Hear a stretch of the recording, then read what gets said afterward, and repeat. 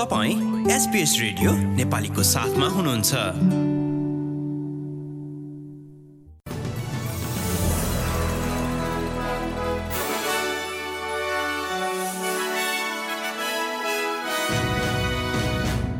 नमस्कार, आज सन् 2022 अगस्त महिनाको 2 तारिक र दिन मंगलबार। आजको प्रमुख समाचारमा पूर्वानुमान अनुसार नै रिजर्भ ब्याङ्कले फेरि एक पटक ब्याज दर बढायो।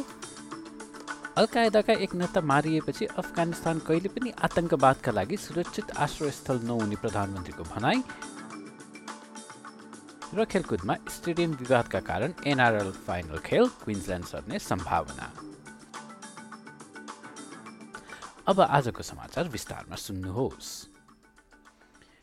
रिजर्भ ब्याङ्कले मंगलबार ब्याज दरलाई 1.85% पुर्याएको छ। अस्ट्रेलियाको आधिकारिक ब्याज दरमा यो लगातार चौथो वृद्धि हो। ब्याङ्कको उक्त निर्णयसँगै देशको ब्याज दर 6 वर्ष यताकै सबैभन्दा उच्च स्तरमा पुगेको छ।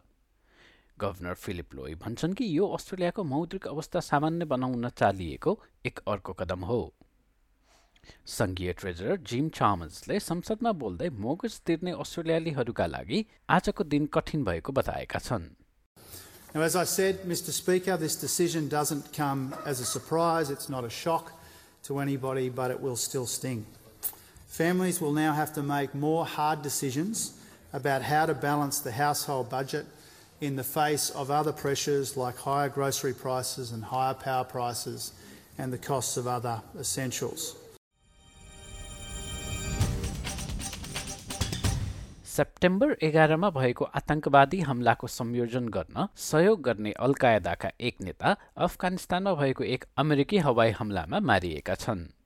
ओसामा बिन लादेनको सन् 2011 मा हत्यापछि ऐमान अल जवाहिरीको मृत्यु उक्त आतंकवादी समूहका लागि ठूलो क्षति भएको अमेरिकी राष्ट्रपति जो बाइडेनले बताएका छन्।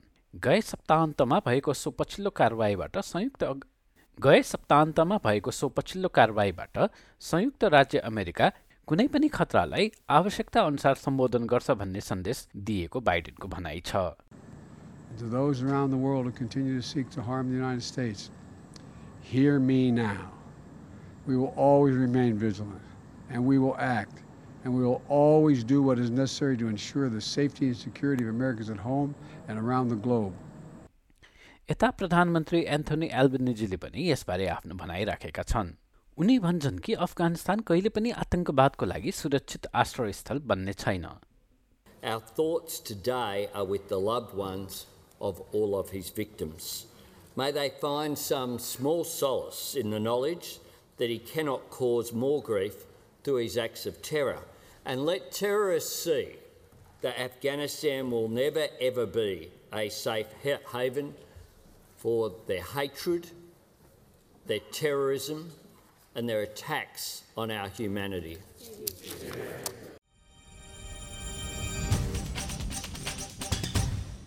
LGBTIQ+ कमिश्नरलाई अस्ट्रेलियाको स्वतन्त्र मानव अधिकार सम्बन्धी संस्थाको हिस्सा बनाउन संघीय सरकारलाई आग्रह गरिएको छ। कमिश्नरहरूको नियुक्तिलाई लिएर अस्ट्रेलियाली मानव अधिकार आयोगले गत मार्चमा आफ्नो A स्तरको मान्यता गुमाएको थियो। समलिङ्गी र पारलैङ्गिक मानिसहरूलाई लिएर पूर्वाग्रह राख्नेहरू विरुद्ध उचित सन्देश पठाउन LGBTIQ+ कमिश्नर नियुक्त हुनुपर्ने सुझाव ब्रिन्सका नेता स्टेफन बेट्सले दिएका हुन्।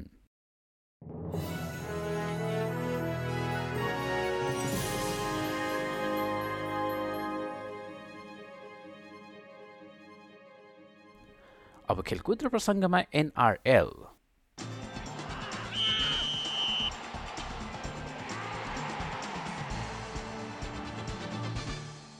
न्यू साउथ वेल्स सरकारले धेरै रङ्गशालाहरूको स्तरोन्नति नगर्ने चिन्ताका बीच NRLले आउँदो फाइनल खेल क्विन्सल्यान्डमा सार्ने तयारी गरिरहेको बताइएको छ। हाल यसबारे वार्ता जारी रहेको भन्दै लिगले फाइनल खेलको टिकट बिक्रीलाई थाँती राखेको छ। न्यू साउथ वेल्सका खेलकुद मन्त्री स्टुअर्ट आज भन्छन् कि खर्चको सीमितताहरू छन् र केही थप परियोजनाहरूले पर्खनु पर्ने हुन सक्छ। We're continuing our engagement with the NRL. We want to be able to upgrade suburban infrastructure, but we want to be able to do that when the fiscal capacity of the state allows for it. Let's recognise that we've just been through some of the most significant floods and consistent flooding over the last couple of years, so there are lots of costs.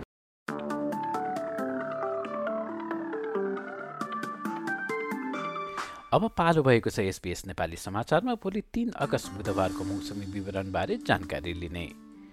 र वर्षा हुने पर्थमा अधिकतम 17 degree, एडिलेडमा पनि केही बेर पानी पर्न सक्ने र 19 डिग्री अधिकतम, मेलबर्नमा पनि तेज वायु र वर्षा अनि 19 डिग्री नै, होबार्टमा बिहानी पख केही बेर वर्षा र 16 डिग्री, क्यानबेरामा पनि वर्षा अधिकतम 18 डिग्री, वोलङ्गङमा आकाश खुल्दै जाने र 23 डिग्री, सिडनी, न्युक्यासल र ब्रिस्बेनमा पनि घाम लाग्ने र तापक्रम सबै स्थानमा 23 डिग्रीसम्म पुग्न सक्ने बताइएको छ।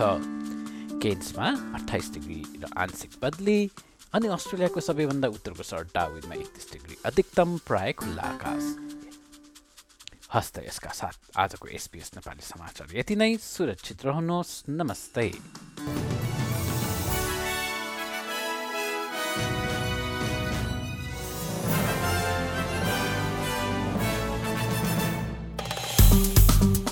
लाइक, शेयर र कमेन्ट गर्नुहोस्।